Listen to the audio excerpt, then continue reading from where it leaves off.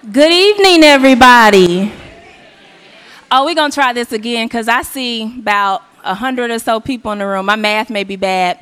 I'm a little under the weather. We're going to try this one more time, maybe two or three if you don't get it right this next time, okay? We ready? You sure? Good evening, everybody. That was like 50% better. See, what we're doing right here is a call and response, all right? I'm reaching out to you, and I want you to reach back out to me.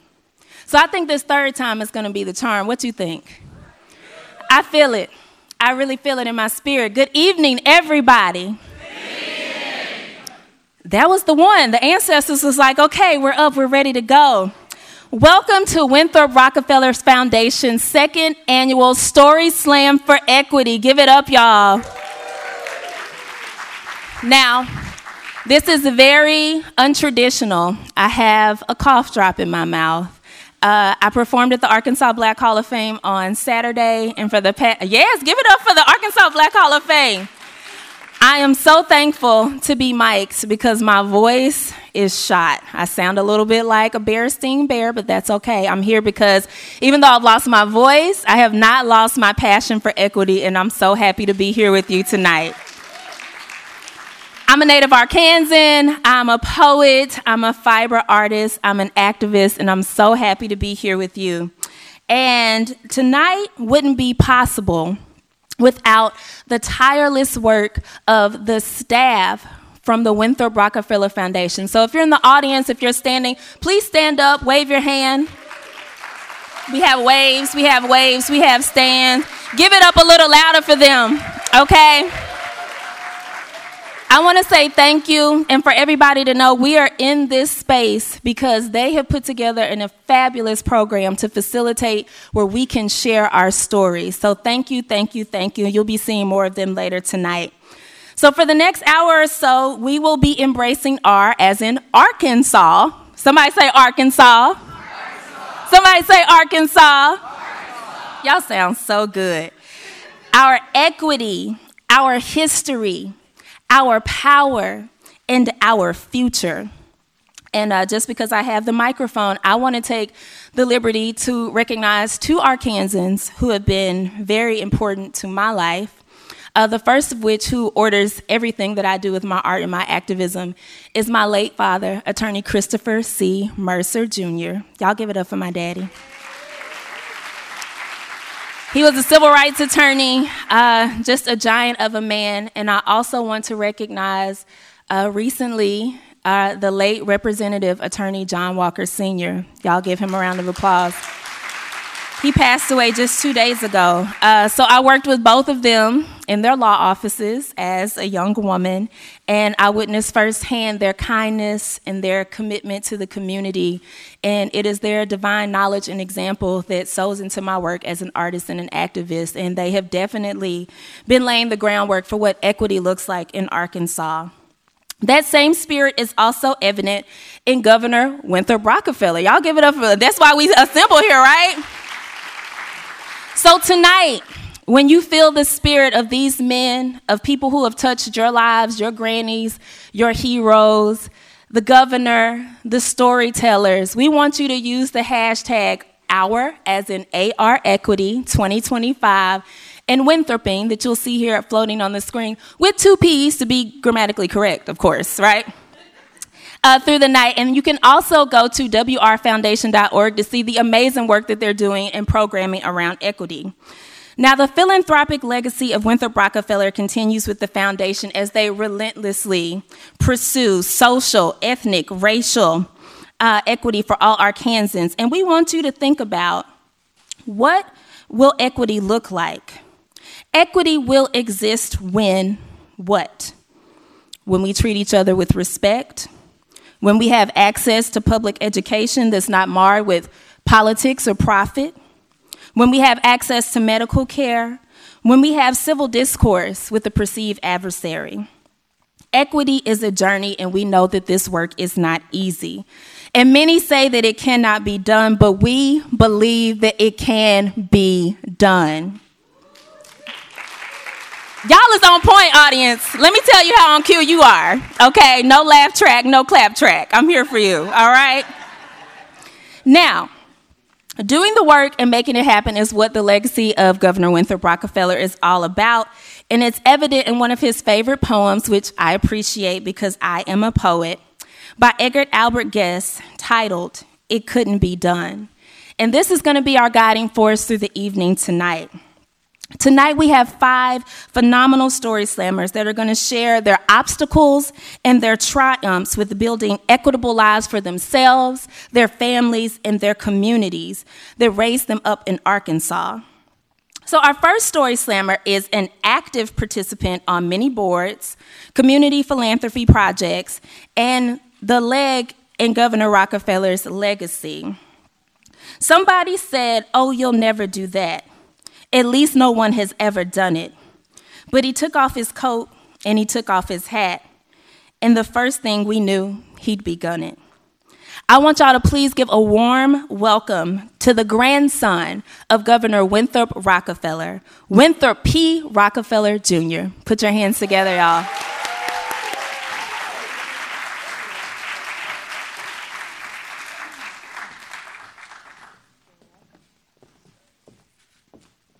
Good evening.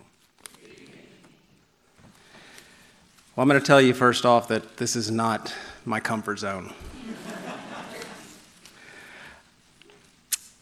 I was not yet born when my grandfather was governor, as I'm sure you can tell. Since I never had the opportunity to meet my grandfather, he was always that larger-than-life character, that person who I'd heard stories from people, and that's one of the many blessings that I have, is that people are always willing to tell me stories and their experiences of my grandfather. It's wonderful. But I didn't know him. I know the type of person he was, and the things he did from, again, stories, history books. But more importantly, those things did tell me that it gave me insight on the type of person he was as far as his core beliefs. And can you imagine coming into Arkansas at that time? The climate, not only with the obvious barriers of wealth and whatnot, but the racial climate, and to think, I think I can do something here. I'm from New York, they'll relate to me. Probably not. Service, empathy, duty, hard work. These are all attributes of my grandfather. As you know, it's the 45th anniversary of the foundation. I have the benefit of serving on that board. My time on the board has given me the opportunity to travel around the state, meet lots of people that do the work every day to make Arkansas a better place. Now, I know that sounds very vague, generic. Let me clarify. People that day in and day out spend their time and their energy lifting people up in areas of poverty, economic stability, education. People that have spent their days helping communities become more prosperous. I've met people that spend their time helping students succeed and achieve. I've had the benefit of meeting business leaders who work statewide, as well as in their communities, to build stronger economic foundations. When I think about this, I can't help but think about my grandfather. It's been nearly 5 decades since his time in Arkansas, and I look at the progress that's been made in our state. Many great strides have occurred. Since we're talking about the foundation, they've made many great strides. Initiatives such as Campaign for Grade Level Reading, Forward Arkansas, Moving the Needle, all to help raise Arkansas up. I look back on the things that were important to him and the various endeavors that he began and worked on, and I think about the principles and beliefs that drove him. He was a man that took his own path. I'd like to think I'm that man, but we'll see. Growing up, he was different from his 4 brothers and didn't quite follow the path that was set for him. He was definitely a hands-on learner, something that I can say I was passed down from generation to generation. You know, it's one thing to read a story. It's one thing to hear from another person and their experiences. It's an entirely different thing to know firsthand about something that you want to enjoy or do. This was my grandfather. He definitely was not one to follow the beaten path. He struck his own road, and I think that was good. He didn't want to know what it was like to work in an oil fields, having come from a family based in oil. He needed to know firsthand, and hard work was not a problem that he had anything with. So he went to Texas and became a roughneck in an oil field. It was one of the happiest times of his life. And I cannot say that I've worked as a roughneck in an oil field, but I know that personally, the things that I've done with myself or with others on the ground, being involved, are the things that give me the greatest happiness. After working in oil fields, he worked in a branch of Standard Oil in Europe and the Middle East, Northern Africa, and it allowed him to see a lot of the hardships people had to deal with in another part of the world. He saw many of the injustices and cruelty inflicted upon people by various dictators and rulers at the time, and he saw the poverty and hardships that people day in and day out lived with, and he couldn't quite grasp why that was the way it was. So, logically or illogically, joining the army was the next best thing. And this was right before World War II, about 10 months. Most of his brothers were serving in the military, non-combat positions, but he thought he had to do a little more, so he went and served in the South Pacific in combat and left the military. And I tell you these things because it was the foundation for his sense of service, his sense of duty. You know, growing up, I'm going to tell you a little story about myself. Growing up in the family that I'm from, it's very difficult sometimes to be able to relate to people. And it was the same with my grandfather, and I know my father used to tell me he wanted nothing more than to fit in. Growing up, my father wanted me to be grounded. He wanted me to understand that that name was not who I am, that who I am, it would be determined by the things that I did. So it was very important that we were involved in community and service, and that we were able to see not everybody lived like I did. Just as my grandfather and his mother used to show them, everybody doesn't live like you do. But that doesn't mean that you can't understand or have empathy for the things that they encounter and the things that they endure. One example, and granted this is small in comparison, but angel trees, and I'm sure you're all familiar with the angel tree. If not, it's adopting a family at Christmas. I'm 43 years old, so this was 30 years ago. There used to be a development in Little Rock called Highland Park on 12th Street. Basically when it got dark, police department wouldn't go into Highland Park. We adopted a family. We would usually adopt 3 or 4, and it was up to myself and my sisters to go with my parents. We picked out the toys, the presents. We were responsible for wrapping them and getting them all together. And we were also responsible for taking them to those families. And I remember the first time, it was very difficult for me to understand what I was actually doing. And I mentioned Highland Park because, as I said, the police department wouldn't go into Highland Park. Our family, the first family we delivered one year, was in Highland Park. And we went to Highland Park and delivered it, and it was the first time that I had actually seen that people don't live like I did. But at the same time, they were very proud. They were very happy people that didn't quite have everything that they wanted, that we were able to help. And I understood that was important. If we could, we should. I remember my grandfather used to tell my father, with greater wealth comes greater responsibility. Now, granted, as a 12 or 13-year-old, I have no idea what that means. However, looking back, I understand. And it was one thing that really stuck out to me. And I looking throughout this process, have thought about what it would mean for me, equity. How can I equate with equity? Lots of people would say, I can't. However, I know what it means to being on a level playing field. And these experiences were one of the things that taught me that at an early age. Many people see my grandfather as a game changer, and in the state of Arkansas, I would agree he was. He was not like most people in Arkansas, and he was not one that most people could relate to. It's easy to see the issues that might arise trying to relate to anyone in Arkansas coming from the family he did, and I believe his wealth was used against him in every election that he was ever involved in. It was irrelevant to him. He didn't see his wealth as a barrier, but more as a tool to help people and to help the state of Arkansas. Again, what a shock it must have been to come to this state.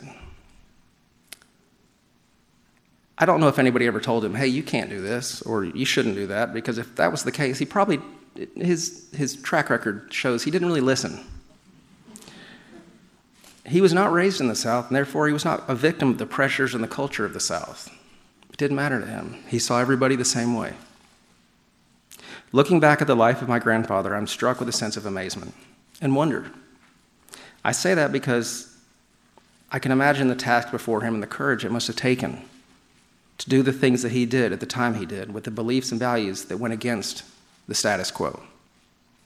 I find it ironic that the issues at the forefront of our society today are very similar to those that he faced.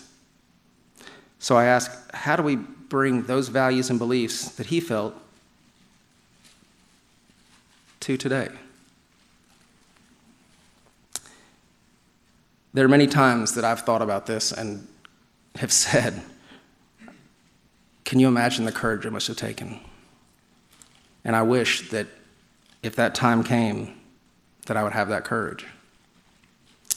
I can't imagine that with the support of everyone in Arkansas and the backing and strength of the WR Foundation, the next 50 years could be ones that the governors will be proud of. Thank you.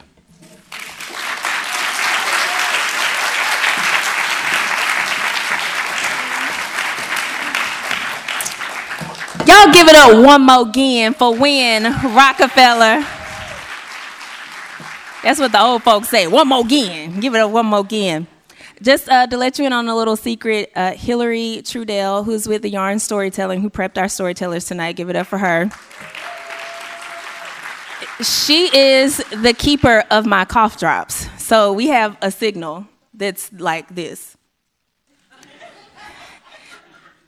That's the signal. So when you see that's what's going on. Thank you, Hillary. You see how smooth that was? Y'all give it up for Hillary, keeper of the cough drops, getting the storytellers ready. I'm so excited for our next storyteller.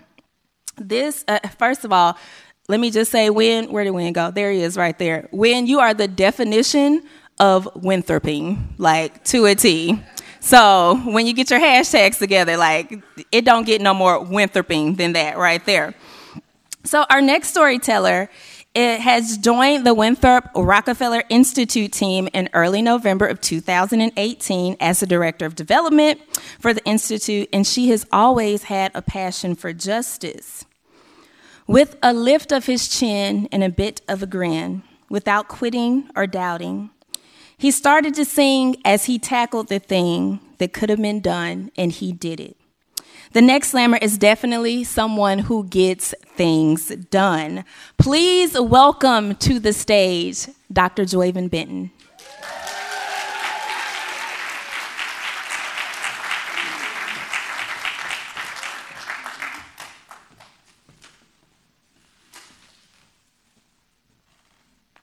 Take my breath.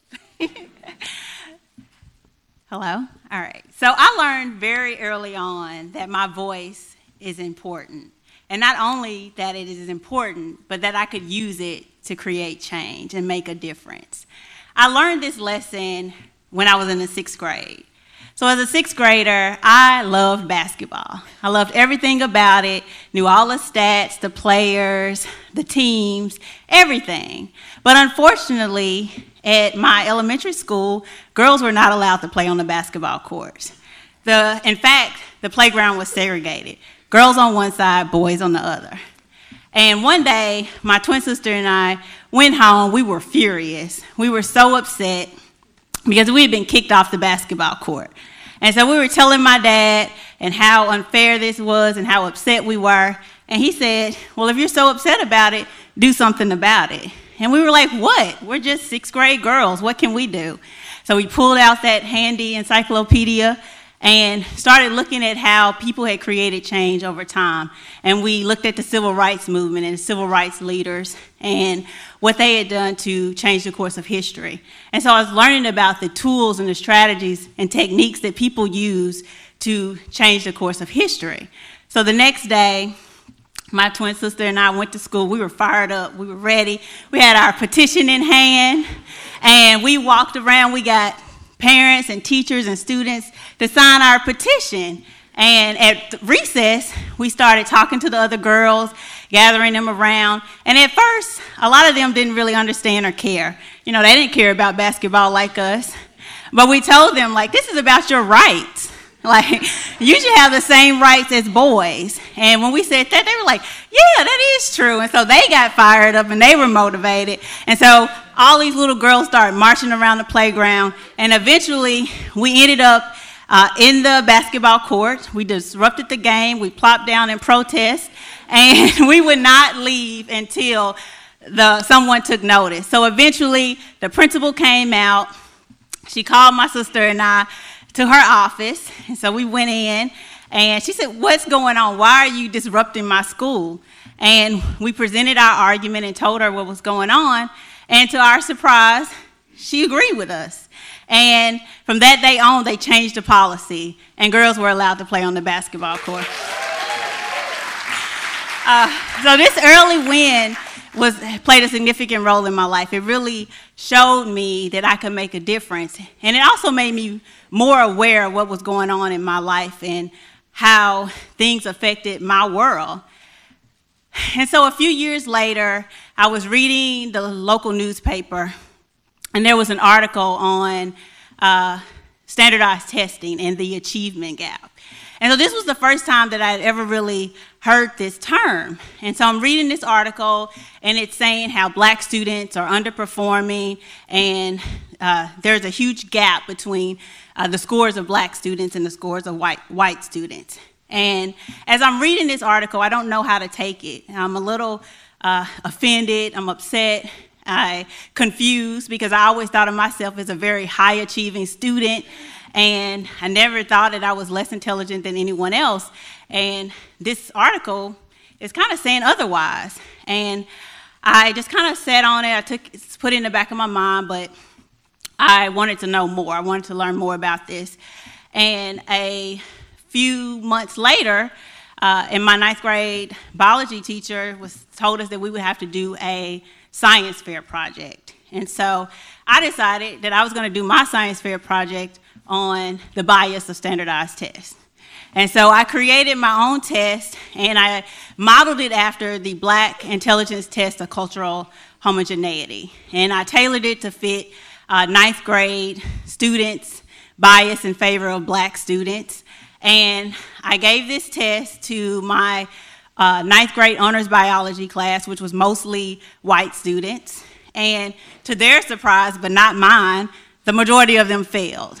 And so this was exciting, not because they failed, because I realized there was something deeper to this. There was something more going on, and I wanted to know what was happening. And so throughout my educational journey, I started studying these disparities and really diving deeper into structures and systems and how those systems influence disparities. And I began to learn about intersectionality and looking at things through a lens of race, class, and gender. And so I had the opportunity to do all this learning, and it really informed my understanding of the issues. I was learning about the connection between health and environment and education. And so after graduate school, I had the opportunity to move back to Arkansas, and I started working at a nonprofit, a community organizing and advocacy nonprofit. And I was tasked with raising money for this organization. This was not an easy task because I had to talk to donors and funders about why they should invest in community organizing in Arkansas. And a lot of them, especially the ones outside of the state who didn't know much about the state, viewed it as a black hole, that nothing could change here, nothing could improve. And so I would have to tell them stories about our communities and the people that we worked with. And yes, in the beginning, sometimes they didn't really understand what was going on, or they understood what was going on, but they didn't know what to do or how they could make a difference and how they could create change. But once we started educating them on the issues and raising awareness about the issues, and then giving them resources and tools and strategies, they could advocate for themselves, and they created change in their communities right here in Arkansas. And so over time, I realized that a lot of things that I learned in sixth grade were still true. And even though that sixth grade win was pretty easy, and these wins today are not. It's a hard fight. It's a tough job fighting for equity and justice, but it can be done. And the things that I learned is that although some things seem blatantly unfair and inequitable to some people, it's not as blatant to others. And so you have to educate them on what's going on. You have to raise awareness. But then you have to provide people with resources and tools and strategies so they can advocate for themselves, so they can make changes in their own communities. And I learned that community organizing is a very powerful tool. When people are able to use their collective voice, they're able to make real change. Just think about when I was in the sixth grade, if it was just my sister and I marching around, it wouldn't have been as impactful. But when you had a whole playground of little girls marching around and coming together, people took notice, and people had to wake up and see what was going on. And so I learned that we have to demand justice. We have to demand equity. We have to always stand up for what we believe in. And most importantly, I learned that children can lead movements. Children are powerful. We have to make sure that we're providing our children with everything that they need to not only survive, but that they can thrive and become the change agents they were born to be. Thank you.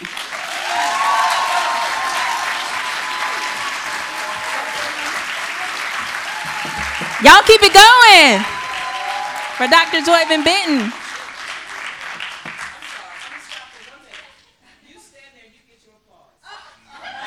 Come on, give it to her, y'all. Let me get out the way.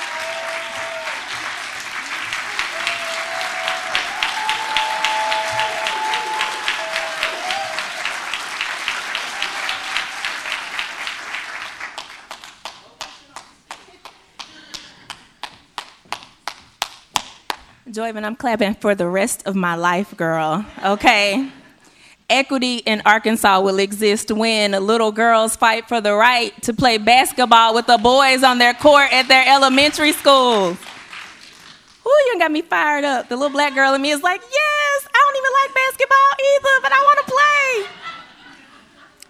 Y'all, we're at the halfway point. We're at our third story slammer, and I just feel the equity in the room. Somebody say equity. Equity. Somebody say for Arkansas.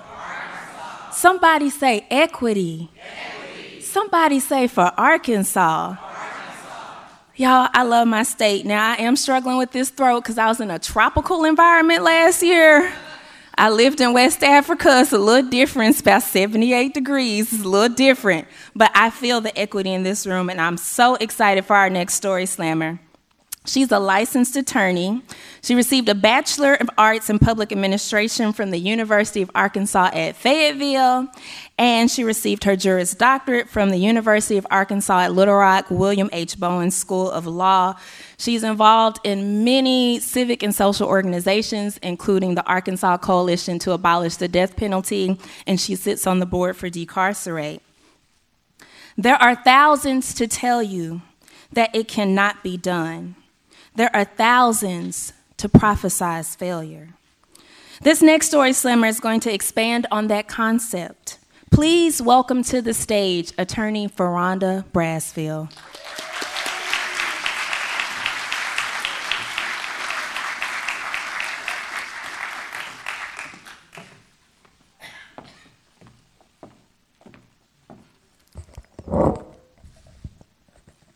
It's too late to leave now, so I guess. I was born into a very large family of landowners.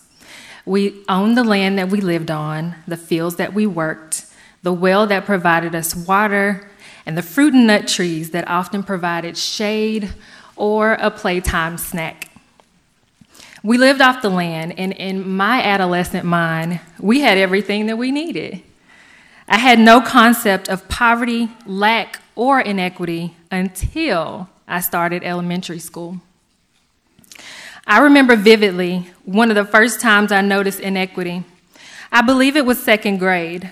My superior reading skills had afforded me a place in the coveted Superstars group. We sat in the center of the room, and we were called on to answer most of the teacher's questions. The bears were the slow readers in the class. They sat all the way at the back of the room in the corner. They were rarely invited to engage in classroom discussion or dialogue. No matter how much I liked being the center of attention, I still empathized with the embarrassment and shame of my classmates who were pushed to the margins. This was around the time that we moved from our family-owned home in rural Desha County to a multi-family housing unit in Stuttgart. To this day, I love Stuttgart, but it had and it has its challenges. Equity is one. I oftentimes describe Stuttgart as a plantation. The factories are built as close to people's homes as they can get, and although jobs are plentiful, people work their fingers to the bone with little to show after necessities. Worked much too hard for far too little, and discarded when their bodies wear out.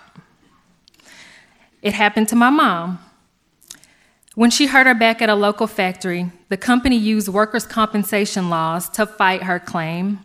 Doctors tried to force her back to work, and in the end, she still didn't recover what she was owed. She's disabled for life. Growing up in Stuttgart, educational, economic, and racial equity always eluded people that looked like me. Save the ministers and one or two teachers, I never knew or saw a black professional in Stuttgart. The only black lawyer and doctor that I knew were Claire and Heathcliff Huxtable, and they were on The Cosby Show. As a teen, I began to recognize the effect that the war on drugs was having on the black community. I knew that every race did drugs, but it seemed that African Americans were the only ones that were being arrested for it. There was a crack to cocaine disparity of 100 to 1, and every summer, without fail, the justice system took a wave of black men from the community to work for free in prisons and released a group of black men from prison to try to integrate back into society, many times unsuccessfully. And most of these men had been taken from their families for nonviolent drug offenses, drug dealers and drug addicts alike. I saw the voids that they left behind, and it didn't seem fair. Eventually, it was my classmates. It was the Bears. Poverty has been puzzling to me. I mean, I can see the effects clearly, but I've always been astounded by how the lack of resources can shape one's life. Poor people are expected to pull themselves up by the straps of boots that they don't own. I'm still trying to buy my boots. But I know that I'm fortunate. I grew up in a single-parent home with all the love that I could hold and all of the books, magazines, and newspapers that I could read. Ebony and Jet had told me I was beautiful long before the entire world tried to convince me that I wasn't. Because of my educational privilege, I get to see both sides of the coin more clearly. I also hear the counter-arguments couched in privilege from both black and white folks alike. Why would you pay somebody $15 to flip a hamburger? I went to college, they can too. I now know that my educational privilege is what's saving my life, but too often, many of my poor and minority classmates were labeled as faring less well than their white counterparts were. And many of the teachers didn't think that we could achieve. When my mom went to check me in the Stuttgart schools, the counselor pretty much laughed in our faces when we told her that I had scored 98% on last year's standardized achievement test. We had to go home and get proof before she would enroll me in pre-AP classes. While in law school, one of my good friends shared a challenge with me, along with her hope that I wouldn't cast a negative judgment on her because of it. Her brother was facing the death sentence, and it was her responsibility to regurgitate their life of loss, trauma, and neglect, and abuse in an effort to save her brother's life. Her brother was one of the bears, pushed to the margins since elementary school, and eventually funneled into the school-to-prison pipeline. I had finals, and I couldn't attend the trial with her, but I knew that I would do something. After graduation, I began working as executive director of the Arkansas Coalition to Abolish the Death Penalty, where I still work to eliminate capital punishment as an available sentence in the state of Arkansas and continue to build on the legacy of Governor Winthrop Rockefeller. In 2017, when the state of Arkansas set 8 execution dates to be carried out in 10 days, litigators, other nonprofits, clergy, activists, and organizers came together to fight that plan.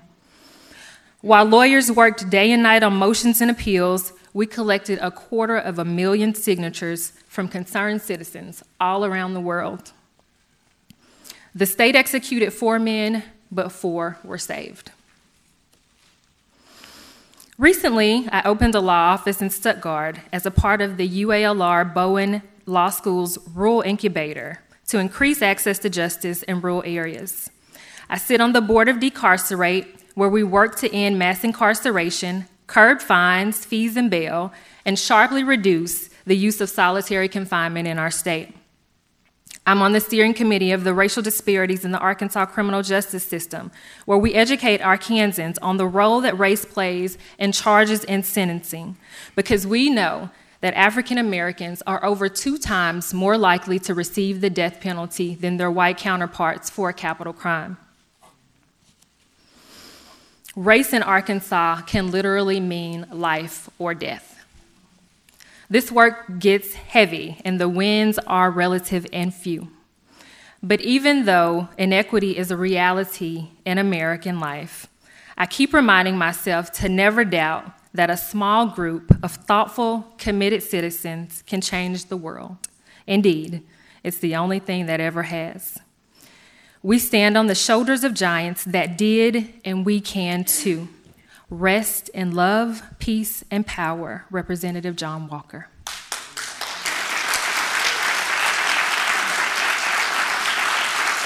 Thank you.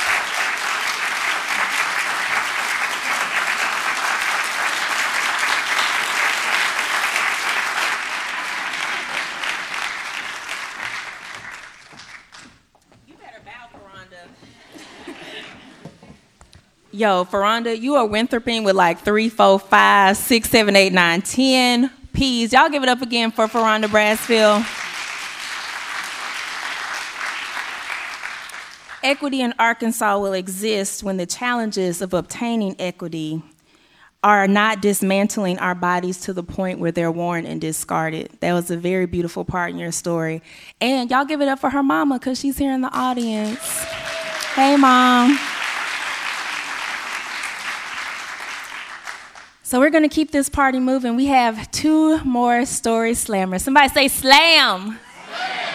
Ooh, yes. So our next slammer advocates for the need of folks who have been historically in places of privilege to see the urgency in different stories, addressing that false sense of reality that invite people to complacency instead of community. The dangers that wait to assail you, but just buckle it in with a bit of a grin. Our 4th slammer is going to give us an alternative interpretation of the word strong. Please welcome to the stage, Sarah Bishop.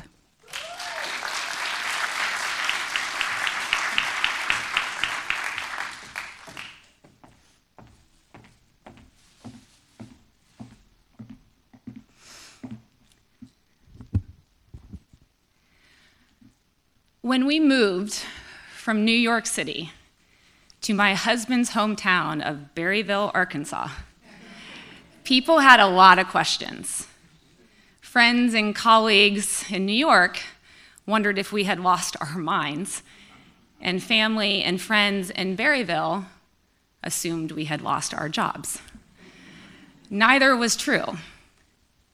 We were just a young couple trying to figure out how best to live, work, and raise a family.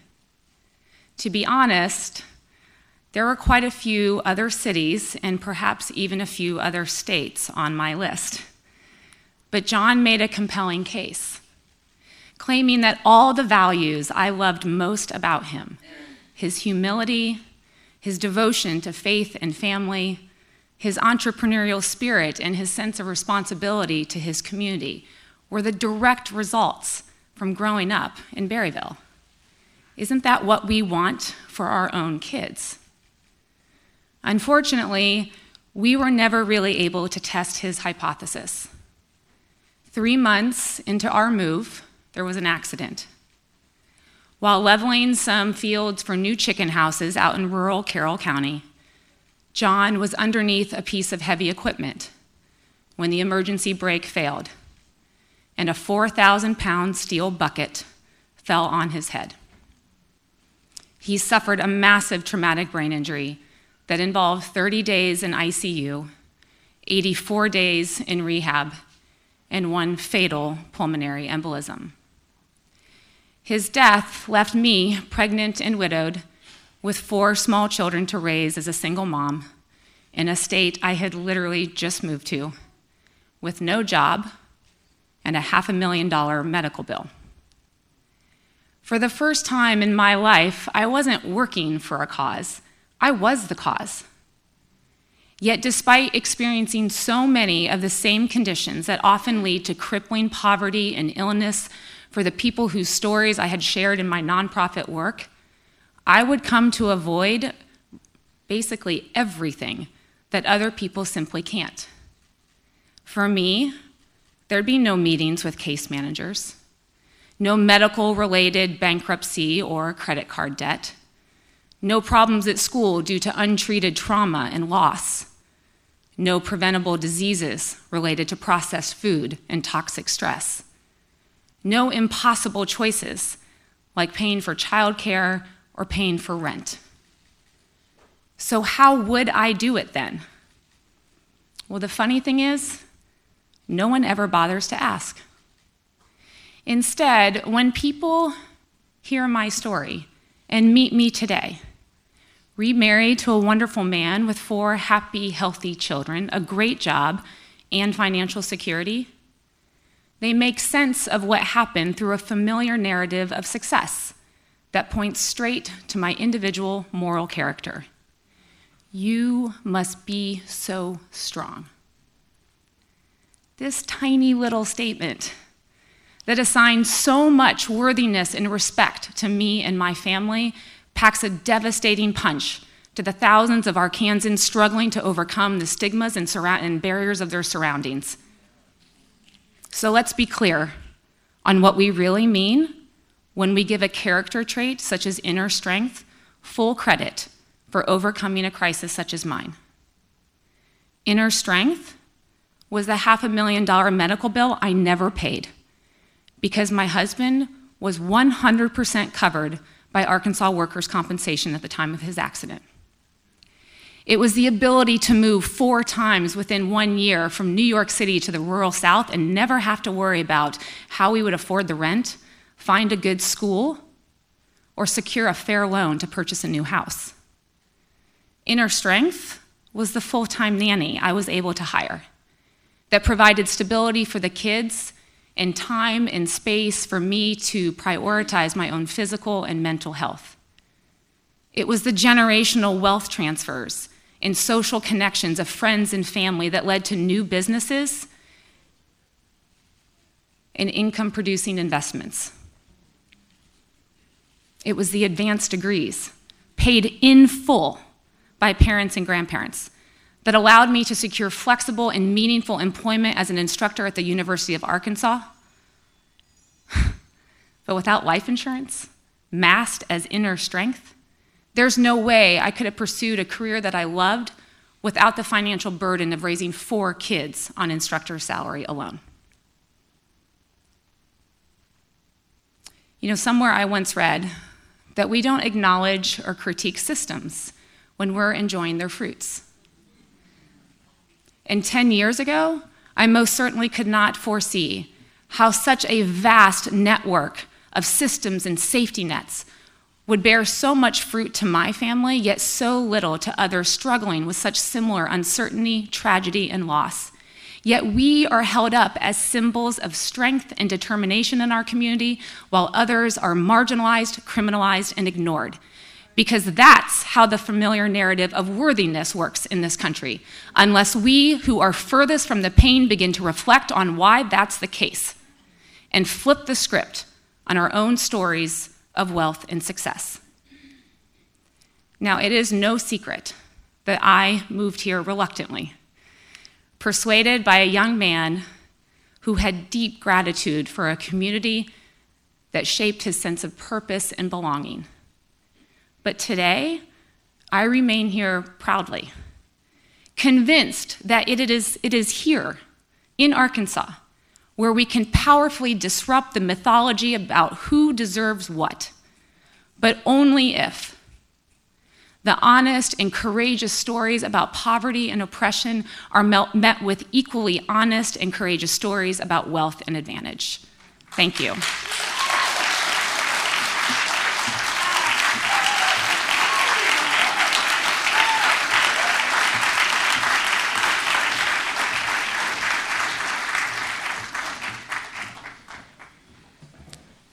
Y'all give it up for Sarah one more time.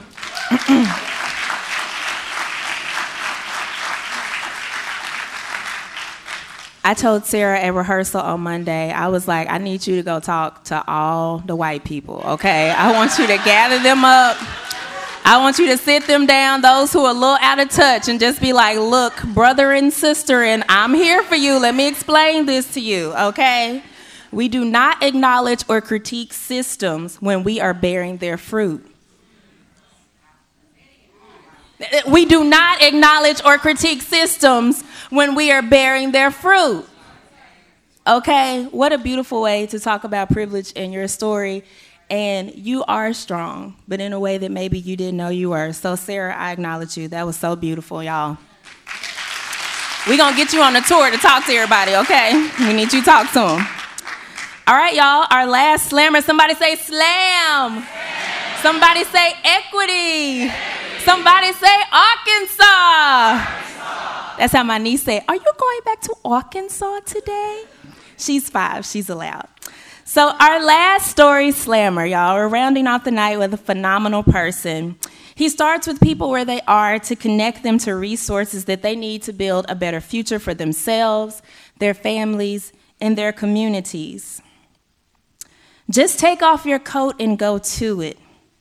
Just starting to sing as you tackle the thing that cannot be done, and you'll do it. Rounding off the last line of guest poem, a testament that it can truly be done. And this person, he's doing it well, okay? Please welcome to the stage, Arlo Washington.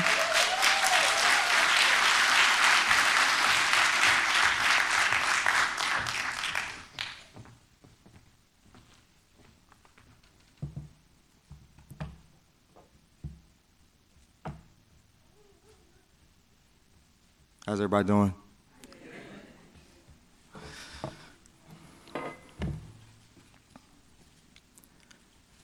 They said a better community couldn't be done.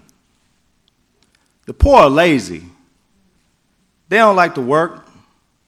They keep having babies to get more welfare money. They buy stuff they don't need and can't afford, like big screen televisions, etc. They abuse the social system. They don't value education. Take away the services, and the poor will be forced to be productive like the rest of us. We found jobs. We got through school. We work hard and budget. We've gotten ahead. Why can't they? This is the narrative we often hear. Generational poverty is poverty that is inherited across generations. A mentality that there is no way for one to get out of poverty. Hopelessness is the key factor in creating the cycle from one generation to the next. Breaking the cycle of generational poverty. They said a better community couldn't be done. My name is Arlo Washington. I'm the founder and president of People Trust Community Loan Fund. I understand the phrase by the Reverend Jesse Jackson, keep hope alive. Growing up in a single-parent home, experiencing generational poverty and hope is all we had. My mother had me when she was 16 years old and had to drop out of school in the 10th grade to take care of me.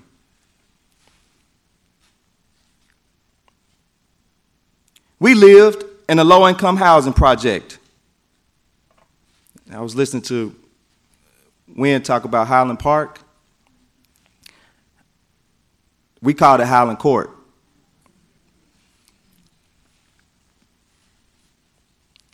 My mother instilled in me to pray, work hard, and put all my trust in God. I can remember being in grade school and kids would crack jokes because I had on cheap shoes and our car was raggedy. We were poor, was the narrative. By the time I turned 11, my mother had 2 other children and still not married and still in the projects. It seemed all hope for a better tomorrow was gone. I started working at age 14, a summer job for low-income youth. I can remember the first time I was able to help my mother pay the bills. The pride I felt gave me joy. And in my heart of hearts, we were sure to escape the poverty that plagued us. My mother graduated from Philander Smith College, and we were on our way. So we thought. But 2 weeks before my high school graduation, she passed away with cancer. My world was turned upside down, and I was lost and didn't know what to do next. She never got the home she always wanted, and I wasn't going to be able to make her proud and lift her out of poverty.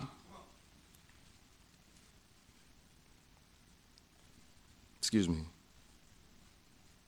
How will I change the narrative? Where do I begin?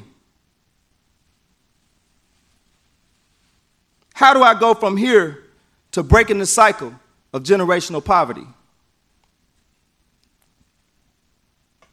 Not just for me, but for the community. They said a better community couldn't be done. As a child, I've always sought to carve out my own path and work for myself. I can remember what inspired me to become a barber. It wasn't always in the budget for me to get a haircut, so I would go to Royale's barbershop and sweep hair in order to get a free cut. One day, another customer came in a hurry and offered me $30 to go in front of me. After I took the money, I thought to myself, this barber business ain't so bad after all.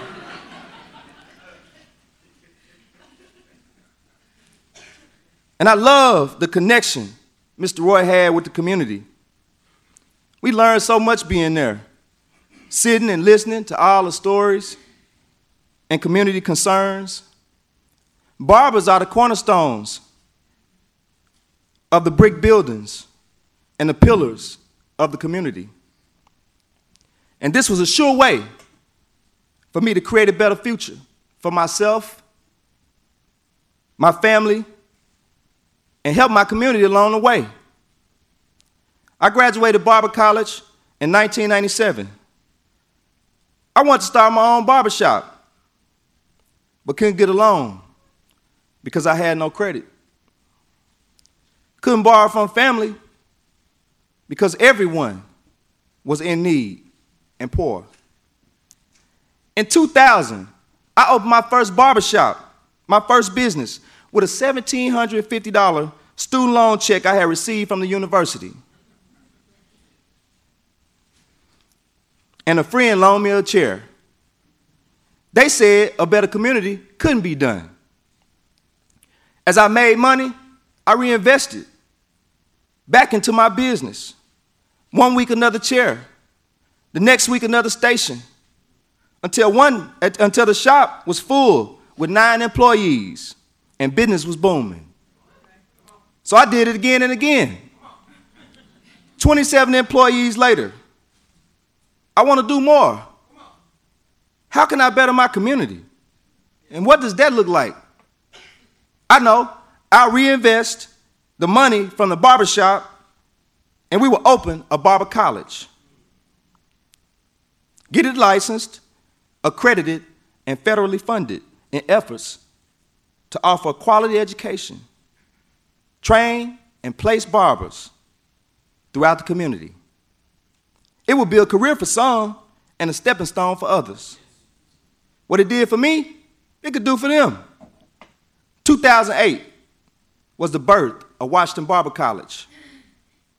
In 2009, Arkansas became a credit desert with the eradication of payday lenders.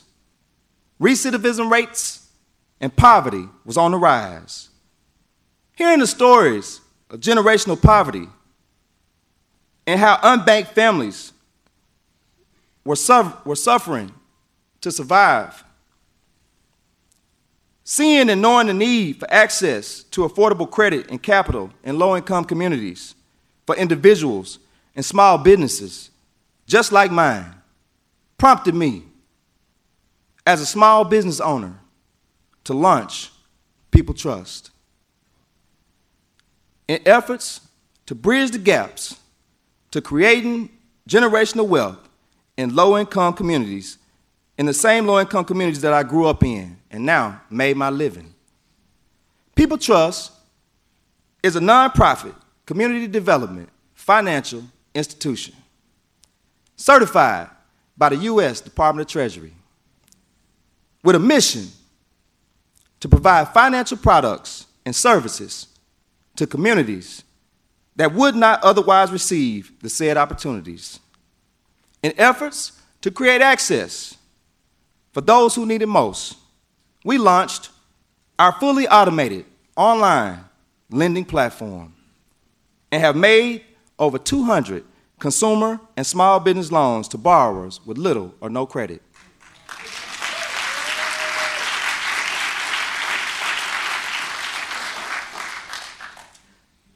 Experiencing generational poverty, provided job training to over 500 individuals, of which 50% were felons, and 15% have gone on to open their own businesses and employ others. Breaking the cycle of generational poverty is what I feel I did, and what I always was trying to do for my family, my mother, and now my community. In this is a little story about 4 people. Name everybody, somebody, anybody, and nobody. There was an important job to be done, and everybody was sure that somebody would do it. Anybody could have done it, but nobody did it. Somebody got angry about that because it was everybody's job. Everybody thought that anybody could do it, but nobody realized that everybody wouldn't do it. It ended up that everybody blamed somebody when nobody did what anybody could have done. They said a better community couldn't be done. Well, I guess we'll have to keep proving them wrong. Thank you.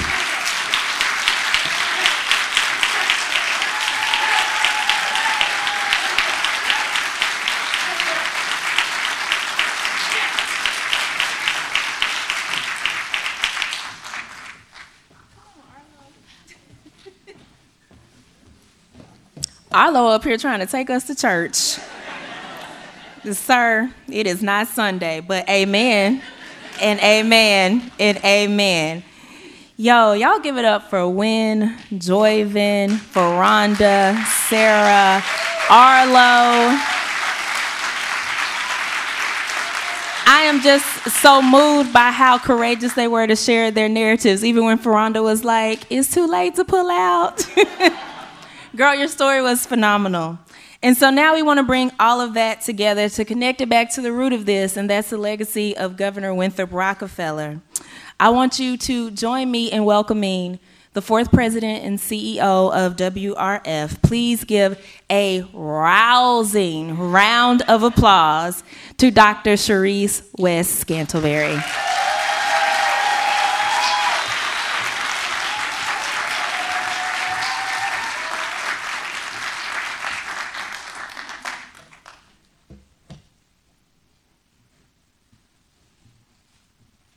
This is a power stance. My real goal is for you to read the governor's favorite scripture.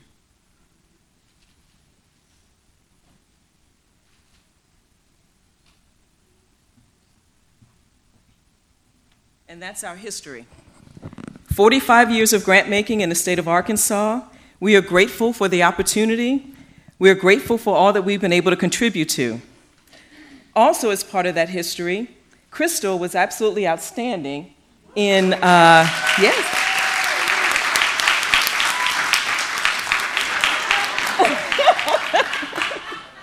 was absolutely outstanding in reading the governor's favorite poem throughout her introduction.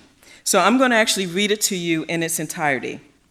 And it's called It Couldn't Be Done by Edgar Allan Poe, by Edgar Albert Guest. Somebody said it couldn't be done, but he with a chuckle replied that maybe it couldn't, but he would be the one. Who wouldn't say so till he tried? So he buckled right in with a trace of a grin on his face. If he worried, he hid it. He started to sing as he tackled a thing that couldn't be done, and he did it. Somebody scoffed. Oh, you'll never do that. At least no one has ever done it. But he took off his coat and he took off his hat, and the first thing we knew, he'd begun it. With a lift in his chin and a bit of a grin, without doubting or cadet it, he started to sing as he tackled the thing that couldn't be done, and he did it. There are thousands to tell you it cannot be done. There are thousands to prophesy your failure. There are thousands to point out to you one by one the dangers that wait to assail you. But just buckle in with a bit of a grin, take off your coat, and go to it. Just start to sing as you're tackling that thing that cannot be done, and you'll do it.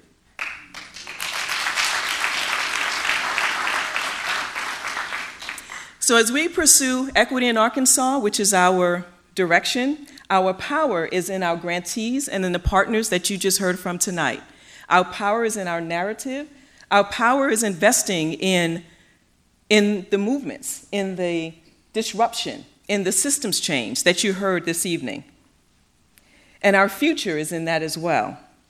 And we have naysayers. Our direction is equity. Our mission is to relentlessly pursue education, economic, social, ethnic, and racial equity in Arkansas. And already we have folks saying it cannot be done. But you know what we finna do? We gonna buckle in with a bit of a grin. We gonna take off our coat and go to it. And we gonna sing as we do that thing that cannot be done, and we gonna do it. Thank you.